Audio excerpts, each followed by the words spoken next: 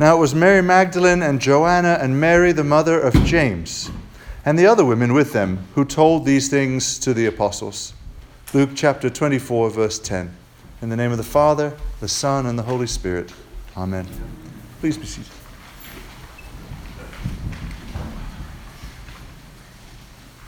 The resurrection of Jesus isn't a matter of belief.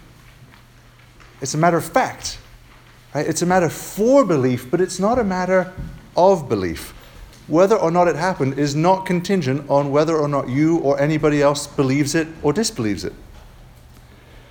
It just is the case that Jesus of Nazareth, about 1989 years ago, was raised from the dead.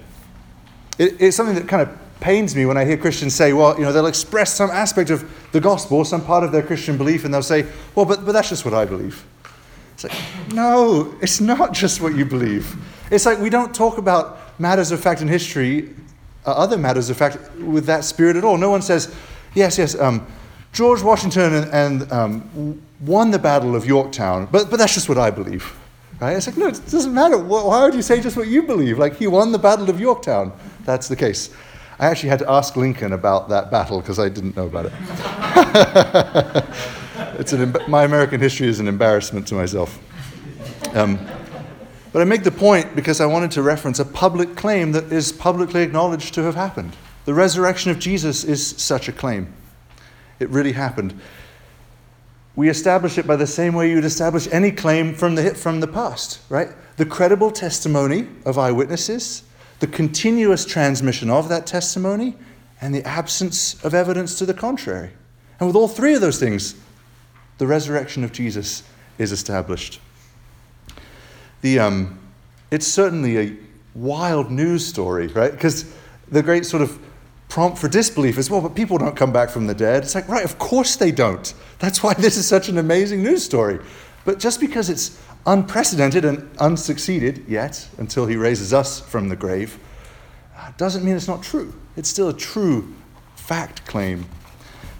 And actually, this is why Luke, the evangelist, as a historian, includes the names of those people who visited the empty tomb first. And we can kind of assemble this collage of testimonies from the four evangelists and the different witnesses that they spoke to or were themselves. Of course, John was himself the eyewitness, one of the eyewitnesses of both the empty tomb and the risen Lord in the upper room.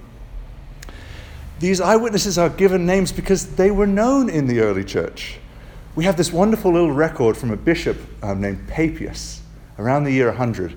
And it's sort of like his diary entries, and he's talking about how much he loves meeting people who met the apostles, right? Because he's 2 generations out at that point. But he'd meet people and he'd say, well, tell me something from their living witness. Right? The living memory was the most treasured prize of the church. And each of the people who witnessed the resurrection, they continued to worship Jesus, right? Their Christian life didn't stop at Pentecost. They continued to worship in local churches. That there were Christians somewhere who would have been praying together, shoulder to shoulder with Joanna and Mary Magdalene and Mary, the mother of James. And they would have continued that living witness. And if someone in the congregation didn't know that Joanna sitting next to them had actually seen the empty tomb, when they would have read Luke's gospel, written probably around the year 62, when they would have read Luke's gospel, they could have said, what? Joanna, is this you? Did you see the empty tomb? And she'd say yes, right? The living witness actually is what gets enshrined and treasured in the written gospel. And the two together are this guarantee of the testimony of those who saw Jesus risen from the dead. It's Matthew who records that on the way back from the tomb, the women encountered the risen Jesus. And then they encounter him again when they're with the 11 in the upper room. They saw the risen Lord. It's an extraordinary testimony. I think it reveals at one level how much God loves sinners who repent. That after he himself, right, in his soul had descended to the place of the dead on Good Friday and Holy Saturday, and by the power of the Spirit had raised up and joined with the body that was in the tomb and been raised from the dead, and that body got transformed. It became a new kind of body, an immortal body. Right? So at once the same as our bodies, right? But different because these are going to die. But this body now will not die. It's a glorious body, to use Paul's language in Colossians. So when Jesus is raised from the dead and his body has these new qualities about it, right? He can appear and disappear at will. It's very strange. He's with the people on the road to Emmaus, and then he's gone. Right? We're going to hear some of these successive resurrection appearances in upcoming Sundays. His body is human but different. The very first person that he chooses to show himself to show that the kingdom of God is now here, that death has really been conquered, is Mary Magdalene, right? Sort of famous for being a really rotten sinner, but who had repented. And I think it's the Lord's way of showing, look, it's okay, whatever you have come through this life with, repent. And he is overflowing with ready love for the sinner.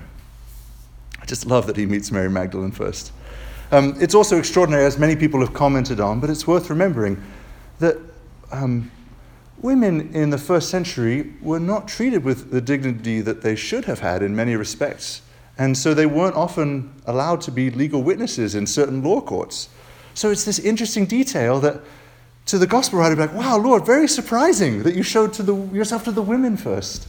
But again, as always in the gospel, the Lord not following sort of the hierarchies of the world, but going to the people that the world says, well, they're not the most important people. And he says, no, they're the most important people to me.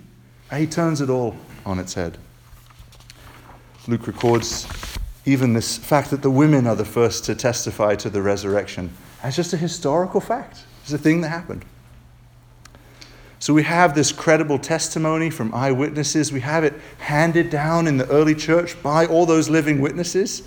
1 Corinthians 15 records there was over 500 of them. We have it handed down in the Gospel of Luke and continuously handed down through every generation of the church. And then sort of the most startling point of Easter Sunday, we have no evidence to the contrary. Right? The tomb is empty. And it shocked the women, it shocked the apostles, it shocked the Romans, it shocked the Jewish leaders. Where is his body? That's a question that needs to be answered. Given everything we know about how timid the disciples were, being scattered on the night of the crucifixion, the sort of heavy, sort of lockdown, totalitarian government state in Jerusalem, like over this sort of very loaded Passover, given the testimony of the eyewitnesses, the actually most credible answer is his body was transformed into a glorious invisible body. Right? It's a wild claim, but it's what makes sense of the data that we know. His body was transformed, which means Jesus is right now alive. That's why we sang in the hymn that he is the king right now reigning from above the sky. And I used to struggle with, well, I took a lot of astronomy classes. I was like, well, above the sky, like, what's up? There's our galaxy, there's our solar system and the galaxy and the cluster of galaxies and the supercluster. Like, where is he? And then I remembered that God isn't bound by the speed of light. He made light. Right? He could just step outside of the material universe in an instant. He reigns above and beyond all of the cosmos, the entire cosmos, superclusters and all. But he's right now reigning as king. So establishing his resurrection, as we should, that's just a matter of fact. The only contingent question then is, well, how do we live in response to that? Right? If he's really the king overall, well, if this really happened, we should listen to what he said. We should take every word that he said as the gospel truth, right? Pun intended. Because anyone who can come back from the dead and live an immortal existence and be the king over the universe is going to be teaching us things that are worth listening to. They're worth listening to in the first place when we first hear the gospel, and they're continually worth listening to as we live into the gospel as Christians. We should accept the gift that the king is offering. I think understanding Jesus King, what's one of the accidental benefits of watching Masterpiece Theatre is you can get some sense of sort of social hierarchy and like a king, what it would be like to be in the presence of a king. When a king offers you a gift, you don't say no. You say, oh, you're offering me forgiveness of sins and unending life? I didn't even know I needed that. But okay, great. I would love that. Baptize me. When the king gives commands, we should say, okay, you're the king. That's what I'll do. And that as Christians, I know most of the faces that I see this morning, you all profess Jesus as your Lord. Thanks be to God. We should continue to live our Christian life with that conscious knowledge, that consciously aware that we are always in the presence of the King, that he's always watching us and reigning over us. And to think sort of by analogy, how would you carry yourself differently if you were invited into the court of, say, a Queen Elizabeth II or any monarch who you respect in history? Right? In their presence, you would sort of make sure that you knew the rules and that you specifically with the Queen of England, you never turn your back, and there's all these kind of codes of etiquette. And of course, with our Lord, not just etiquette, but the moral fiber of our life. How are we living in the presence of the King? Right? When Christians speak about holy fear, that's what they mean. Simply that conscious awareness that we're in God's presence right now. That when you go home today and every day, you continue to be in God's presence. Of course, the great message of the gospel is that Jesus is King, but by taking on human nature, he is also our brother. He's the firstborn, which is a brotherly relationship. So think about, what if you were the brother? What if the king was your brother? You would still follow sort of the etiquette of the court. You would still live, you would carry yourself differently with the knowledge of his presence. But there'd be a sort of warmth to it, because it's your brother. You grew up together. I mean, there would be a warmth and a familiarity that wouldn't mean that you didn't respect the king or that you didn't obey his commands. Of course, you would do all the more so to honor for the rest of the kingdom how much you respect the king. There's an old English word, which we don't use very often, which captures these two ideas, sort of obedience and sort of following orders, and a sort of brotherly love. And the word is fealty. Just like that word, fealty. It captures the spirit that we should live with as Christians in the knowledge of the presence of the Lord. We should have a fealty for him. I had to look up how to spell it. It's F-E-A-L-T-Y. Fealty. A warm and obedient loyalty to Jesus as our King. Because he deserves to be, he has been crowned King objectively, and he earned it, as it says in the New Testament. He earned it through his loving act of obedience to the Father. It's why we still have a crucifix up even on Easter Sunday.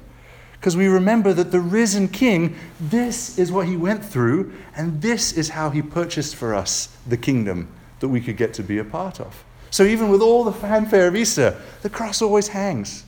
We remember that this is what the King paid to bring us in to his kingdom, us who were lost. All glory to him. Amen.